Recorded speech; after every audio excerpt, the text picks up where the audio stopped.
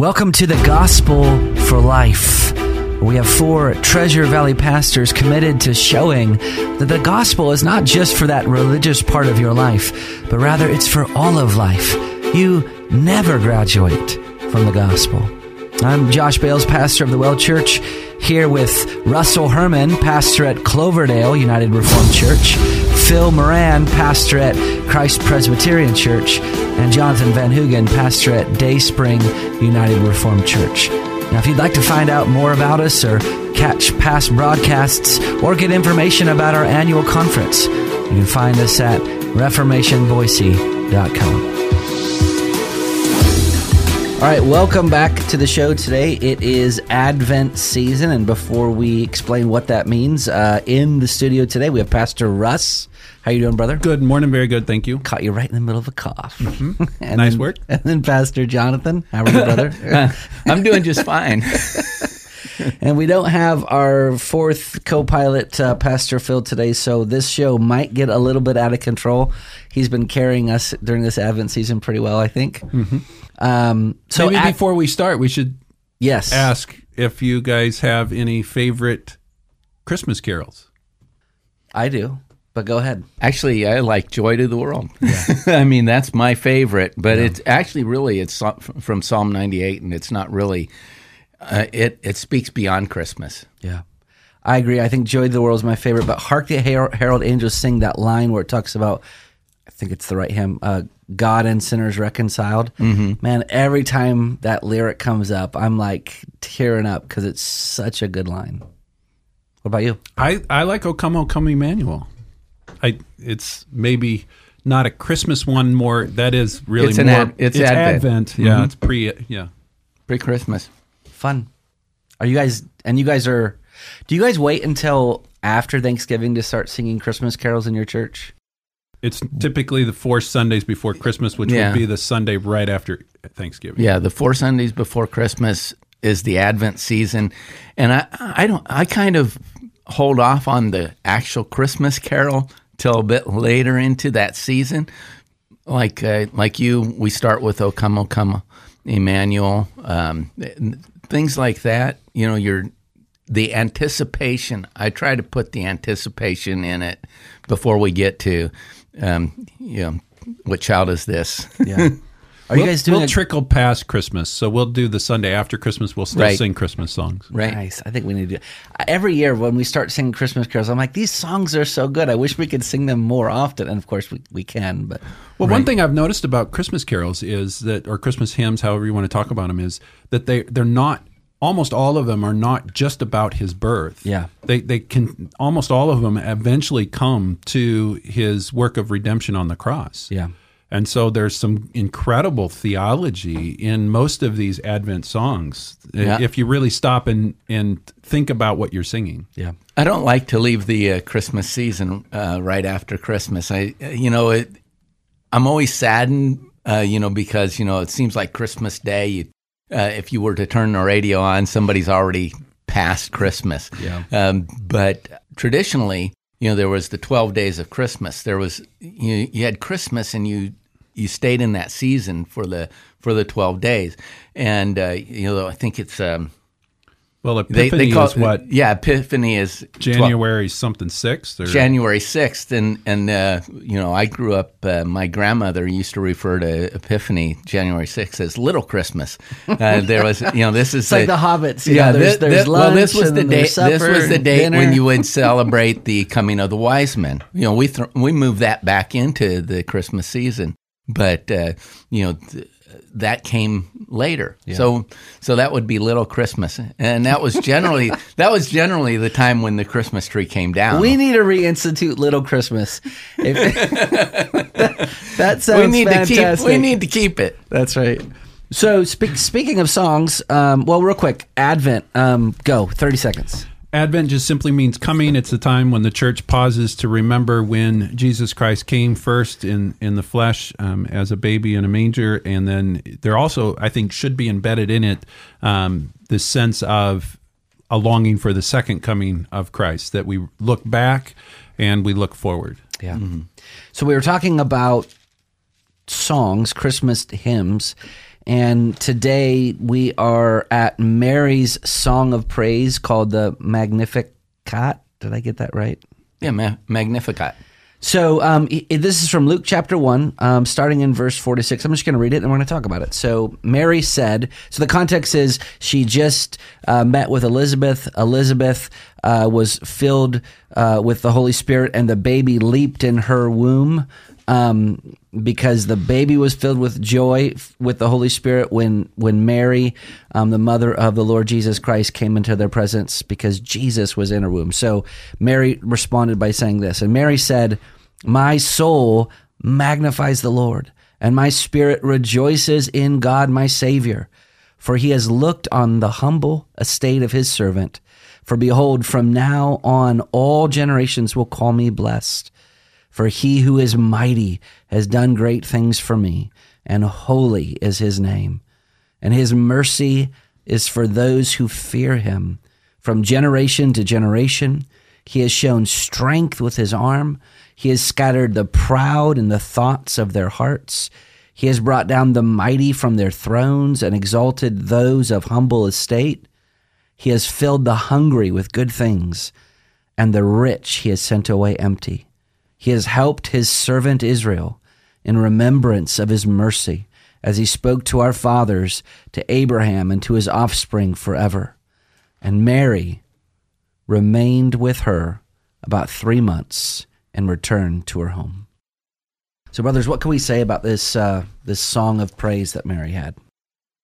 Well, first, I think it's just important to just remember, we're talking about a young teenage girl, probably 13, 14 years old, so very young. And so you have somebody that knows God, knows theology, knows the scriptures.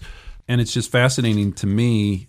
Here you have a song that's going to reflect, at least in part, the song of Hannah. But this idea of that she knows that God is a God that works on behalf of his people. If you look through her song, what you find is that throughout she's looking at this and saying it's God that is the one that deserves all the praise because he is the one that's doing all of the work. Mm-hmm. He's opposed to those that are proud, and I think the underlying then sense is those that don't feel like they are dependent upon God for the things that they need in life.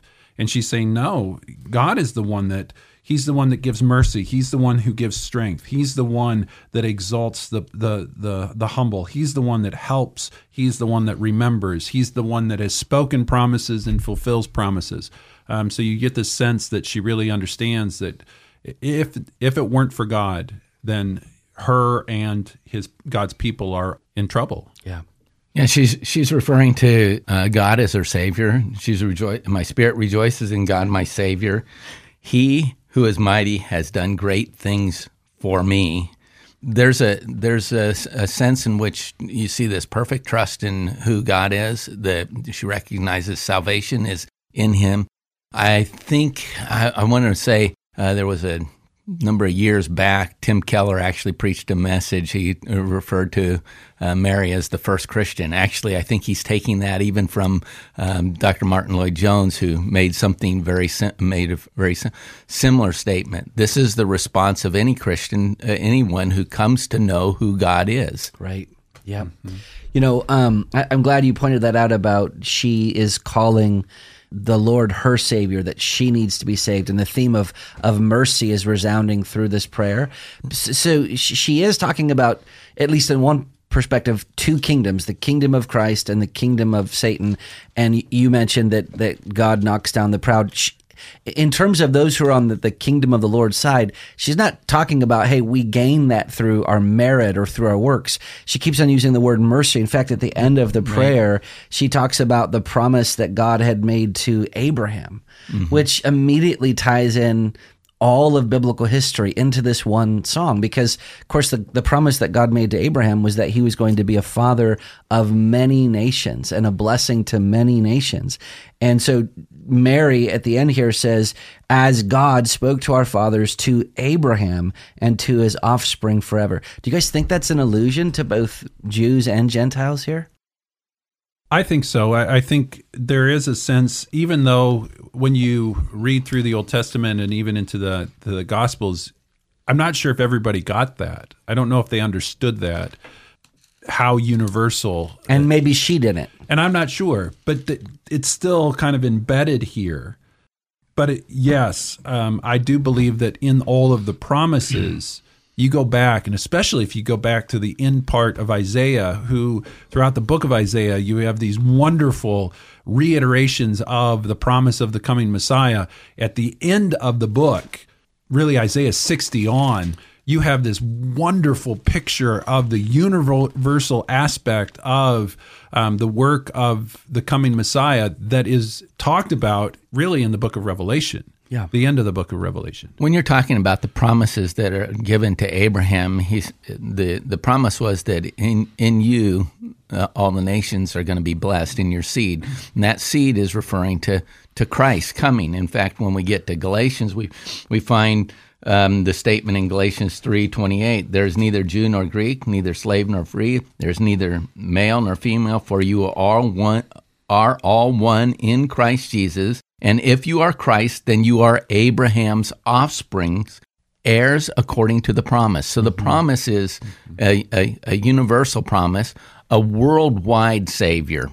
We talk about the Savior of the world, but not everyone is going to be saved. But he is a worldwide Savior because there's neither Jew nor Greek. His salvation extends to the ends of the earth. And this is a great demonstration of his glory. You mentioned Isaiah. My mind immediately went to Isaiah 49, where the Lord is telling his servant, Jesus, essentially, it's too light of a thing that you should kind of merely be the Savior of Jacob, he says. He says, I will make you as a light for the nations. And that word nations always meant the nations outside of Israel in the Old Testament. Before we leave Mary, I just think we just have to reiterate that sometimes Mary doesn't get a very much attention from Protestants because they overreact to really what boils down to the idolatry of Catholics with regard to Mary. And which looks upon her as a co-redeemer rather than we're looking at Jesus as the Redeemer, and they make her a co-redeemer. Exactly. But there's so much about Mary that is worth noting and emulating.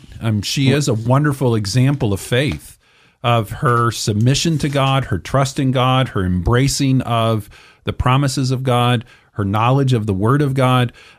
So please don't overreact to...